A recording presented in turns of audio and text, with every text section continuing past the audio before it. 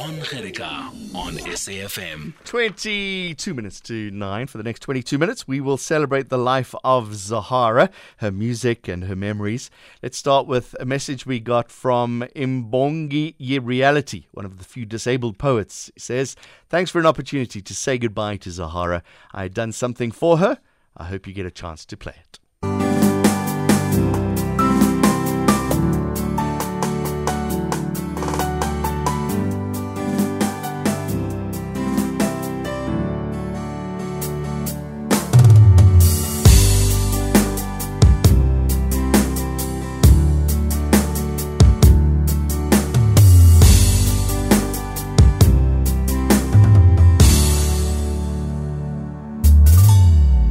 Theatrical, the message contained in your lyrics, double platinum. Back then impilo was better since Daily Magnum. You gave us umthwalo, sawufaka uloliwe onyakeni omusha sangena. In you, we saw the resurrection of the late icon uBrenda Fassie. In a male-dominated circle wabamela abafazi, always nominated. Internationally wamenywa, mahlana ma-albums and each one is decorated. You wrote a story that needs no narration, country girl. You were our kind of girl, an angel. Before all the drama and the trauma, umthwalo wakwesinda. You prophesized when all friends are gone, you will always have your guitar. So wazenzela i-entertainment yakho ngoba uyakwazi nokugida. You may be gone too soon, but we are grateful that through your talent is kwazile. Okunye nokunye sikufunde emaphepheni, it's got nothing to do with my tribute. Mbongi Reality.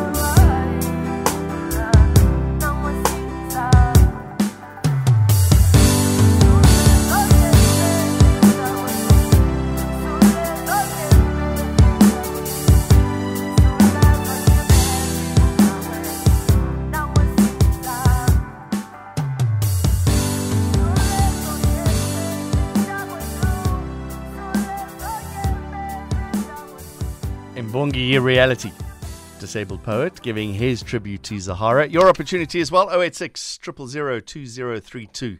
What are your memories of Zahara? Let's talk to one of her best friends, Lusanda Mbane. Joins us. Lusanda, good morning to you. Where do we start when we talk about Zahara? Sure. I don't know. I'm sitting here listening to the tribute, John, It was and I'm amazing, feeling a little bit emotional. Yeah. I know, right? We're sitting here in East London on the morning of her memorial service, and in about an hour and a half, I'm expected to program direct the service. So I'm listening to all this, and I'm like, sure, this is quite emotional. And we as ready as we're ever going to be, I guess, because I think it is time to say goodbye. You met her for the first time when you were doing an interview on radio. I was doing an interview on radio. I was on True FM at the time. And I interviewed her for 2 hours as one of my guests. Wow. And in that process, I think she met her big sister. I don't even think it's accurate to say I'm one of her friends. I really was a big sister to her. She came for things like guidance, and she got into trouble a lot with me. And it was more that kind of relationship. And when ish hit the fan, I kind of was the person to call. And so, yeah, that was the relationship. And it's now come to this, I suppose. It must have been interesting. When you meet an interviewee, there's always a little bit of a guard up. What was it about her that you must have put your guard down and become, as you say, a sister to her? How did that relationship change from interviewee to little sister? I literally could feel her spirit. I could feel that she is one of the chosen ones. She's a star. And because she is that, because her light is so bright, I could sense that her life and everything around her was very loud. And I didn't want my interview to be one of the sources of that loudness. I didn't want her to trend post being on my interview. I wanted the positive side of being in the spotlight, of being that gifted. I wanted that to be what came out of the interview. So I literally found that I even cheated a bit. Like on air, we would be interviewing, and off air, I would be somewhat coaching her because she was a free spirit. She'd say absolutely anything that she's feeling and thinking at the time. Right. And I was worried that, oh my gosh, if she goes there, we're going to have a situation of trending, which is what I didn't want this interview to be about. I wanted this interview to take this angle. So behind the scenes, I coached her. On air, we spoke. And she, at that time, I suppose, felt it too, because immediately that after that interview, she said to me, "Listen, I want you to be my sister because I Wow. can feel you love me." And it was one of those very rare moments in our industry when I see her and she sees me. And literally after that, I mean, because she's also quite an open, loving soul, it was not even difficult to build. Straight after that, she meant it because she had my numbers. And immediately after that, it was a call to say, "Please come over. I want to cook for you." Immediately after that, it was a call to say that, "Please, let's meet up. Please, can you come and speak for me here? Please come for a visit. Bring your kids." So it was an easy relationship to build because it was between two people who wear their hearts on their sleeves, kind of thing. You say that she would say yes to everything and she needed someone to pull her reins back a little bit. What do you mean by she said yes to everything? She didn't quite. Oh no, she didn't say yes to everything. Yeah. She didn't say yes. In fact, she was very, very stubborn. So she definitely didn't say yes to everything. But I, at the time, felt that she could limit the people around her. I felt she could maybe choose the company that she keeps because I don't think she even understood how big she is. She was the girl next door to herself. And I just saw this light, and being surrounded by too many people, I thought could sometimes pose challenges because absolutely anything that she did would then be out there in the open. And I didn't think that was fair. I wanted her to build sort of a place where she could have a safe space. She could have people that it was safe to speak to. But because she was the shining star, everybody was always buzzing around her. And I sometimes tried to guide her to places where she could limit that. Even that wasn't easy. Like I said to you, sometimes if I tried to tell her what to do, she'd literally chase me out of her house and she said, "Off you go, you've got your own house." And I'd be like, "Oh, well, whatever, bye. I don't care. I've got my own house. See you later," because I'm not going to say yes to everything that you Yeah. do. Yeah. And then literally the next day she'd be calling me and say, "Okay, big sis, can I cook for you?" So she was that kind of person, very stubborn, very, very, very stubborn. And she'll chuck you out now. And if you know what's good for you, you must leave at that time. But then by tomorrow she'll be kind of groveling and come back to you and Right. call you and want to cook for you and try to suck up. So she was that kind of beautiful soul, literally wearing her heart on her sleeve everywhere she went. Lusanda Mbane, don't go away. We got a couple of callers giving tribute to Zahara. My Tai is in East London. What are your memories, my Tai? So, look, someone. Go. Yeah, go ahead. No, look, right? Hello? Go ahead. What are your memories? Yeah, but I'm here for post. Ngicela uthethe ningixolele man. Ngingomnye wabantu abagqwala emswaleni, abagqwala emswaneni ngokuwa kaZahara. Otherwise Zahara ndizamkhumbula ngokujika ingoma ezindala azenzentsha netreat yakhe yokuveza umculo. Lokuba ukwenza nje kube mnandi, ingakumbi khona le ngoma ke ndiyithanda manje sithi usezondibona. Yazi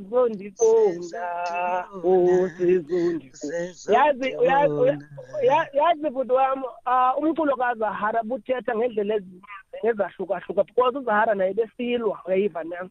That song, I'm sure it came from something that was happening ebomini bakhe.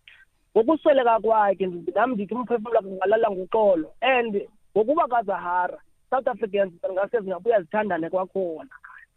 Imbi into yokuba ngoba soloko kufihla abantu abatsha aba-creative, it doesn't matter, make sithandaneni ngokwenene ngenyasa, amkelanini.